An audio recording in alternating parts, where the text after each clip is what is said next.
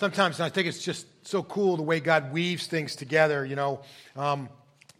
Sean mentioned that he was a part of a medical mission team, and one of the doctors on that group, Dino Crognali, is actually a physician that we support directly from our church budget. And he works at the hospital that girl was transported to have her surgery on her heart at the Tenwek Hospital. Some of you may not know this, but in the last half year or so, the doctors in Kenya went on strike. The national doctors, the Kenyans, went on strike, and the only hospitals that were open in the country were the faith-based hospitals. And one of those was the one at Tenwek. And I got a newsletter from Dr. Crognali. Actually, he and his wife are both physicians that work at the hospital. And they said, we have an emergency room that's set up for like 7 or 8 people, and we were servicing 30 people at a time. He said, and forget the number of beds that we had in the hospital. We just put people wherever we could because those were the only hospitals that were open. And people came in droves, and they were able to save a number of lives through that journey where people would not. It was interesting things go. As soon as the doctors came off strike, then the nurses went on strike. But the hospital stayed open, so it wasn't quite as bad for them. But it's really neat the way God kind of weaves all that stuff together. So, usually we deal with messages in a series at Hope Chapel. We love to kind of paint what God's doing with a broad brush so we kind of see the continuity and the fullness of God's messages to us. But find ourselves here kind of at the end of the summer where we're kind of waiting for the calendar to turn into the fall before we launch into a new series. And so we've had a chance just to do some standalone messages, and today is one of those.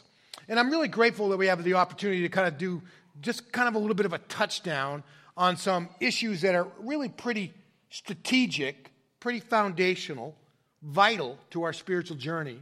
And those are the issues of faith and prayer. And I'd love for you to grab a Bible and turn with me to Mark chapter 11. If you didn't bring a Bible with you, we always encourage you to do so. There'll be one right underneath your seat. And I think it's always powerful for you to be able to see the words in black and white, or in some of your cases, you'll have some red in it. And the words of Jesus will be in red for some of your Bibles.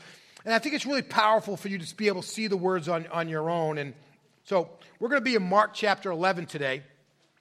And I have to tell you that this was not an easy passage for me. Somebody came up to me after the first service and said, oh, good message. And I said, I thought it was terrible. Because this is one of those passages where it's really hard to tie it up in a nice little bow. It's kind of messy. And God's been messing with my heart the whole way through, because no matter how well I preach for the next 20 minutes, you're going to walk out of here with a lot of questions in your mind. Because we're not going to be able to answer all the things that flow out of this teaching. And I got to tell you, I don't actually think that that's a bad thing. Because I think there's a lot of us that need to have some discussion with God about the things that we're going to consider from this passage of Scripture. Though there were many times through the course of the week I said, Lord, just can't you take me to another passage, right? And God just wouldn't give me any freedom from this. So Mark chapter 11, just so you have a little context before we read it, and I'm going to back up and go a little deeper into the context. But this takes place during the last week of the life of Christ. Mark chapter 11 starts with what we celebrate on Palm Sunday, the triumphal entry of Jesus. All the pilgrims are making their way to Jerusalem for the Passover meal and etc. And Jesus arrives, and as he arrives there, kind of a parade just kind of breaks out, and everybody's celebrating. And then the week kind of unfolds, and in the middle of the week, we have the experience that we come across today. And let me begin with verse 20 and just read down through verse 26.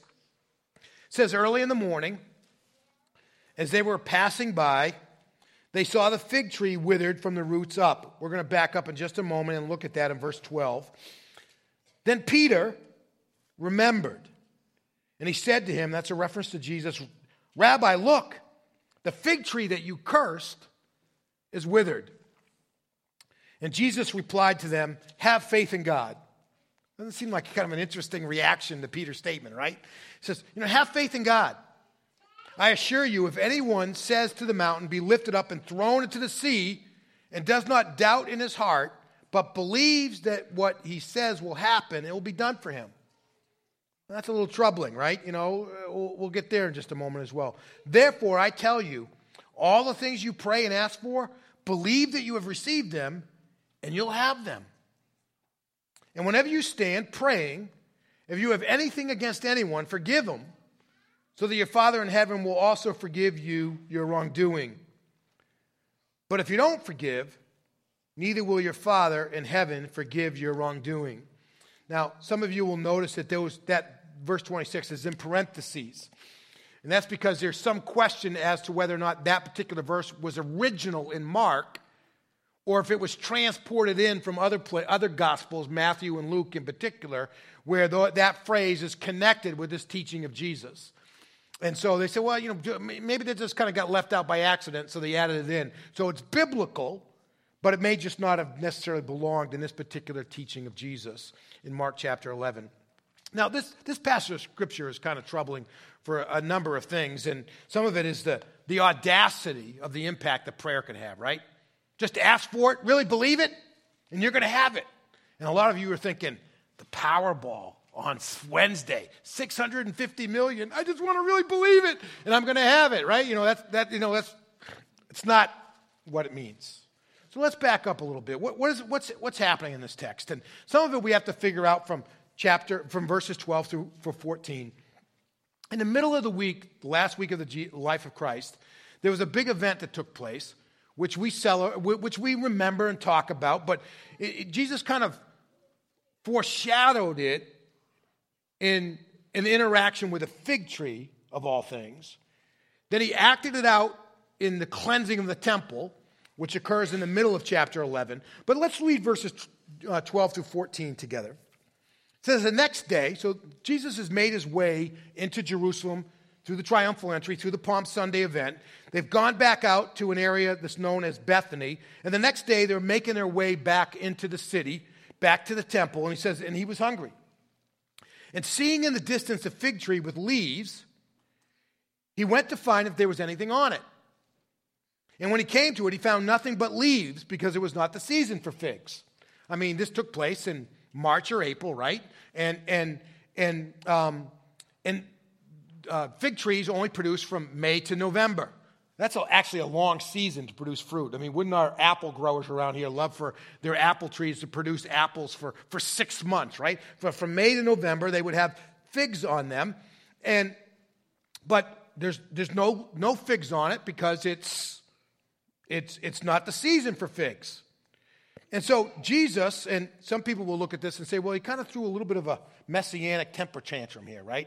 He goes up to a tree that shouldn't have any fruit on it, and when it doesn't have any fruits on it, he says, well, may no one ever eat fruit from you again.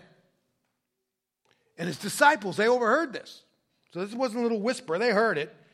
I think they also grasped it. And so that's why when they come back the next day and Peter says, look at that tree. You said yesterday nobody's ever going to eat from it. Now it's withered from the roots up. And you might think, well, Jesus is really just having, one of these Son of God bad days, right? Because not only is he mad at the fig tree and he curses it and it withers, but then he goes into the city and he gets into the temple, and they're just doing the stuff that's necessary to make the temple work, right? That you could only use certain types of money when you gave an offering in the temple.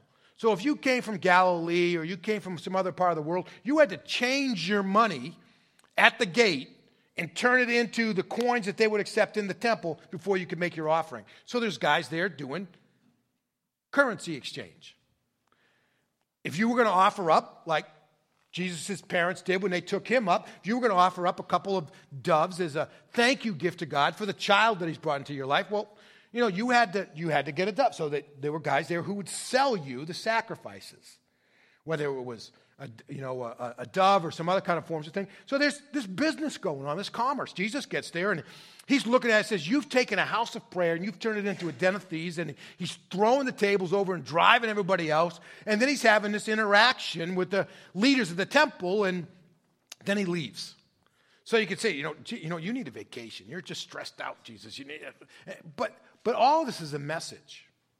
And so they come back the next day, and Peter looks at the tree, and it's just withered. I mean, not just like some leaves turned brown and fell off. I was sitting this morning kind of reviewing my notes, and there were leaves blowing off in my front yard. I'm thinking, oh no, winter's coming. But it's not just like a few leaves, but from the ground up, from the roots up, it just withered. This tree just died. And Peter's reaction is more than just like, hey, wow, isn't that pretty cool? Look what happened. It's more than that. Because I think in the midst of Peter's responses is this, Rabbi, look, the fig tree's totally gone. And see, because Peter gets some stuff that you and I don't get. One of those is that in the Old Testament, a fig tree was often used to symbolize the people of God, the promised people of God. It was used to represent Israel. You could look at Micah, you could look at Jeremiah, some other places where the people of God are depicted as being a fig tree. And so Peter's astute to know enough that when Jesus goes up to this fig tree and he finds that there's no fruit on it and he curses it and it withers, that it's actually a picture of what's going to happen to the nation. It's a picture of what's going to happen to the temple. It's a picture of what's going to happen to the way that they relate to God and worship God. And Peter's like, Rabbi, look, the tree's already gone. And he's also astute enough to know that God doesn't always just communicate through words. Sometimes he communicates through symbolic acts. And this is one of those.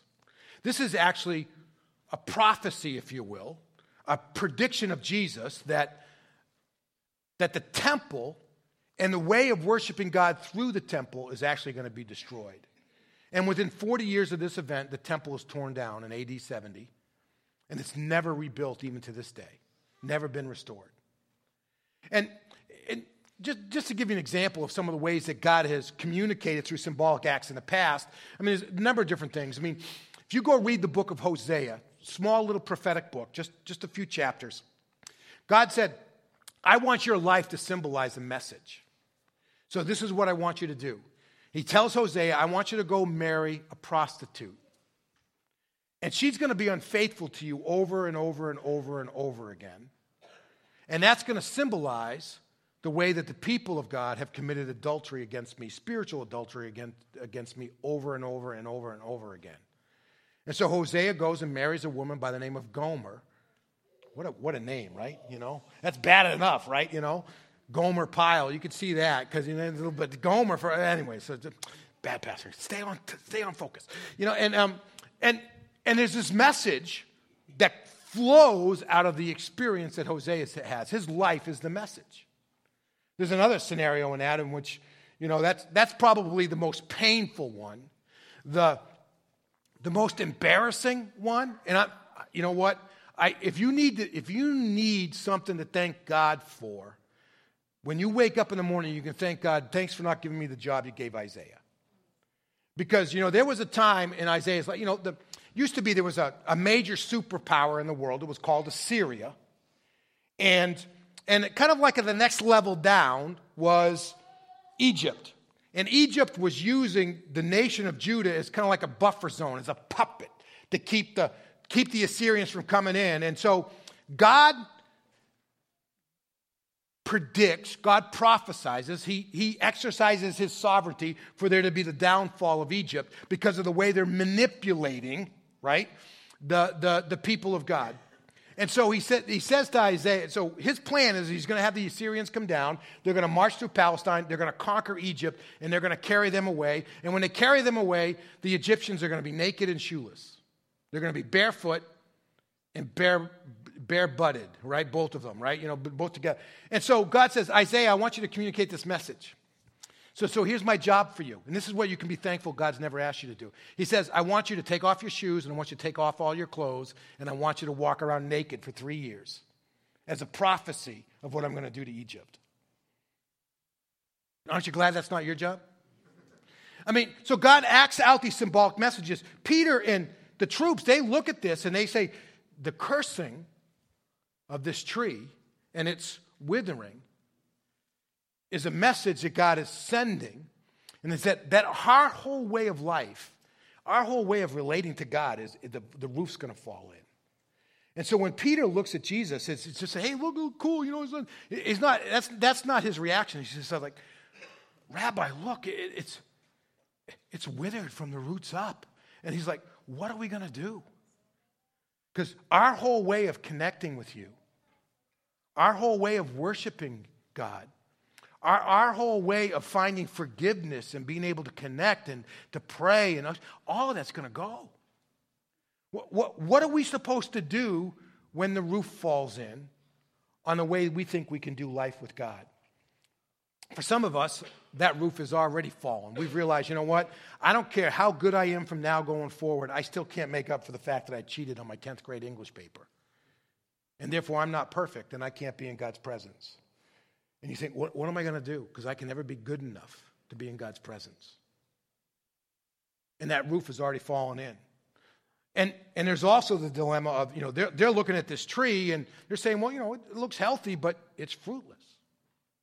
And part of the challenge that Jesus said, the nation of Israel, the temple in particular, it looks like it's flourishing, but it's really not producing any spiritual fruit.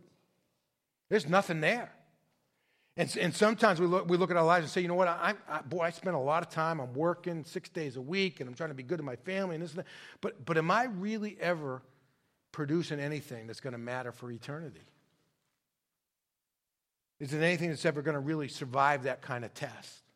And the disciples say, what about our lives? Are they going to matter for anything? If we don't have a way to connect with God, and are we really, are we just kind of going through the motions and we think this is all going to, and yet there's really no fruit, it's just all leaves? And so there's a sense of give us a word. And Jesus' response is this. He says, have faith in God. Have faith in God. Now, it's appropriate for us to talk about the fact that we need to believe in God. We need to believe in the revelation that God has given us, the way that he showed himself to us, and that's particularly in his Son, Jesus Christ, who came into the world, fully the Son of God, lived a perfect life, died on the cross in our place, all those kinds of good things. But part of what I want to challenge you guys with is sometimes we have faith in our faith in God. And that's not the same thing as having faith in God. We say, I know what I do. I read my Bible a lot. I try to be good to people. I do this, I do that, and I don't do this or whatever. And we have faith in our faith in God. And that's not the same thing as having faith in God. Two very different things. And what Jesus tells them is that the kind of faith in God that will really kind of, that is the kind of faith that will make sure that we have a way to connect with God and that it will actually produce the kind of spiritual fruit in our lives is we can tell if we have that kind of faith by how we pray. You see, when we have faith in God, that our faith is directed towards him, what we recognize is that when we pray, the one who's sovereign, creator, all-powerful, all-knowing, does stuff. And that's the most vital time that we have in our day. But when we just kind of push prayer off to the side and say, you know what, I got to get all this stuff done, this and that, what we're really saying is, yeah, I have this faith about God, but I don't really have faith in God. And one of the things that is a pulse, your blood pressure, to use Sean's illustrations earlier about what he was doing, that tells you about how vital your faith is just take a look at your prayer life. If your prayer life is like, well, I'll get to it when I have some time, really, what it's saying is that you don't really have faith in God. You like the idea of God. You like a God who loves you. You have the idea of having a place to go when you die. But in terms of God being the one who changes and does things, you don't really have a faith in God. You just love this idea of having a God who loves you and the da-da-da-da, those kinds of things. But then you get the whole thing about this idea of if anyone says to this mountain, be lifted and thrown into the sea and does not doubt in his heart, what does that really mean, right? I mean, if faith in God is supposed to produce the kind of prayer life that sees things happen because we're praying to a God who can make things happen, what kind of things should we see kind of happening? And I got to tell you, this kind of a passage really always makes me unsettled, right? Because it it makes it sound like, you know what, if we can just get convinced enough that we're going to win the Powerball on Wednesday, it's going to happen, right? You know, if you ask God and you believe it in your heart and you drive out all the doubt, you know, that somehow you're just going to have it. That's not what this passage is teaching. You know, and so let me give you a personal experience that always sobers me when I come to this passage of Scripture. And then also let me just give you, I think, as an example of why this is not taking this literally in terms of moving mountains, like the miracles of the stuff that we want is not what Jesus is really talking about. First personal story, when I was in college, I was attending a small church up in Lewiston, Maine, where I was going to school. And there was a woman in our church, an older woman, who had a son about my age. And he was just starting to try to figure out who Jesus was and what does faith mean and how do you walk with God and that kind of stuff. And he had managed to get himself a job, and he needed some transportation. So his mother came to a passage like this and said, you just need to be very specific about the kind of transportation you want, and God's going to give it to you. So, and so he went through this journey and figured, all right, you know what I really want is a motorcycle. Now, we're in Maine, right? You need 4 wheels for half the year, right? But he really wanted a motorcycle, right? So he's praying that God would give him a particular brand of motorcycle, a certain size, a certain color, on a certain day. And he's trying to drive out all the doubt and be absolutely certain of it. And the day's coming, and then he doesn't get his motorcycle. I mean, I really think kind of the expectation was, wake up in the morning, open the curtains, and it was going to be sitting in the driveway.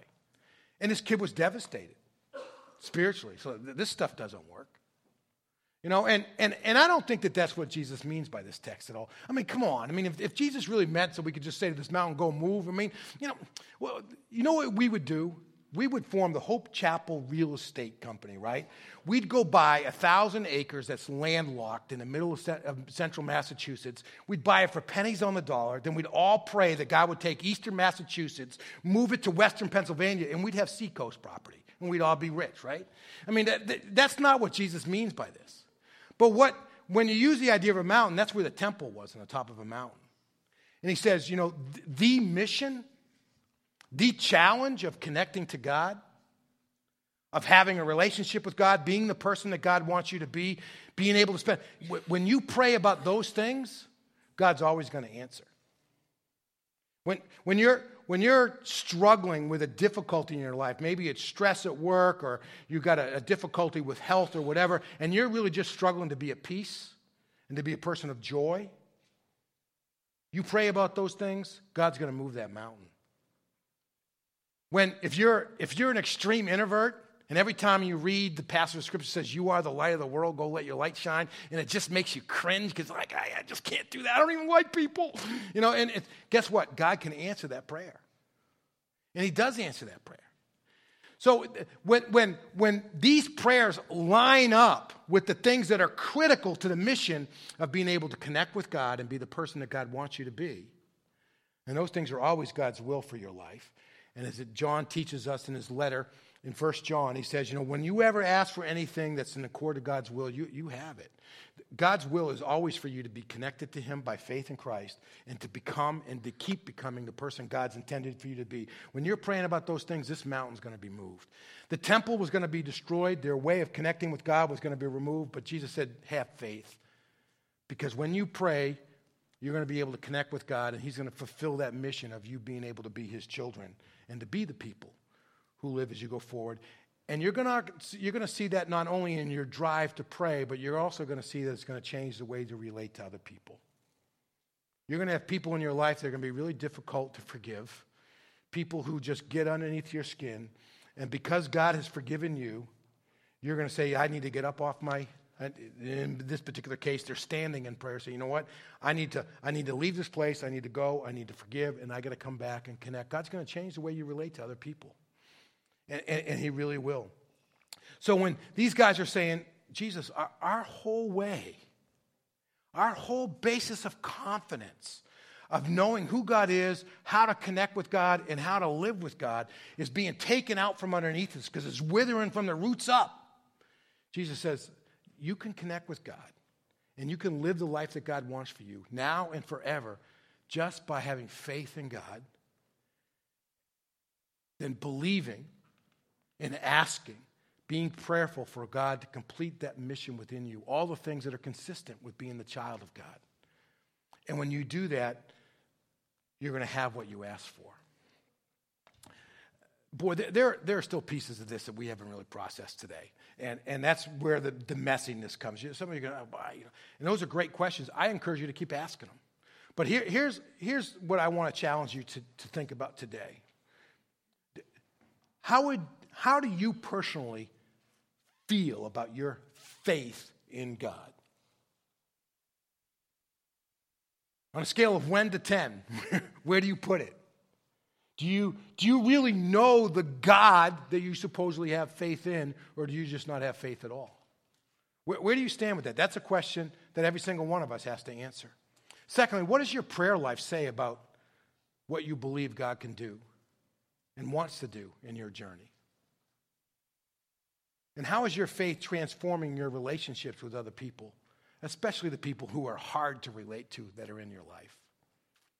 You see, when the roof falls in and we really just don't know how to connect with God anymore, we don't know how to be the people God wants us to be, all those kind of things, Jesus said those are the moments where you're going to have faith in God, ask God to work, and see him move. And that's what he's asking us to do today. Because really, prayer is the way that we follow after God in faith. And that's the heart and soul of being a follower of Jesus Christ. Let's pray together.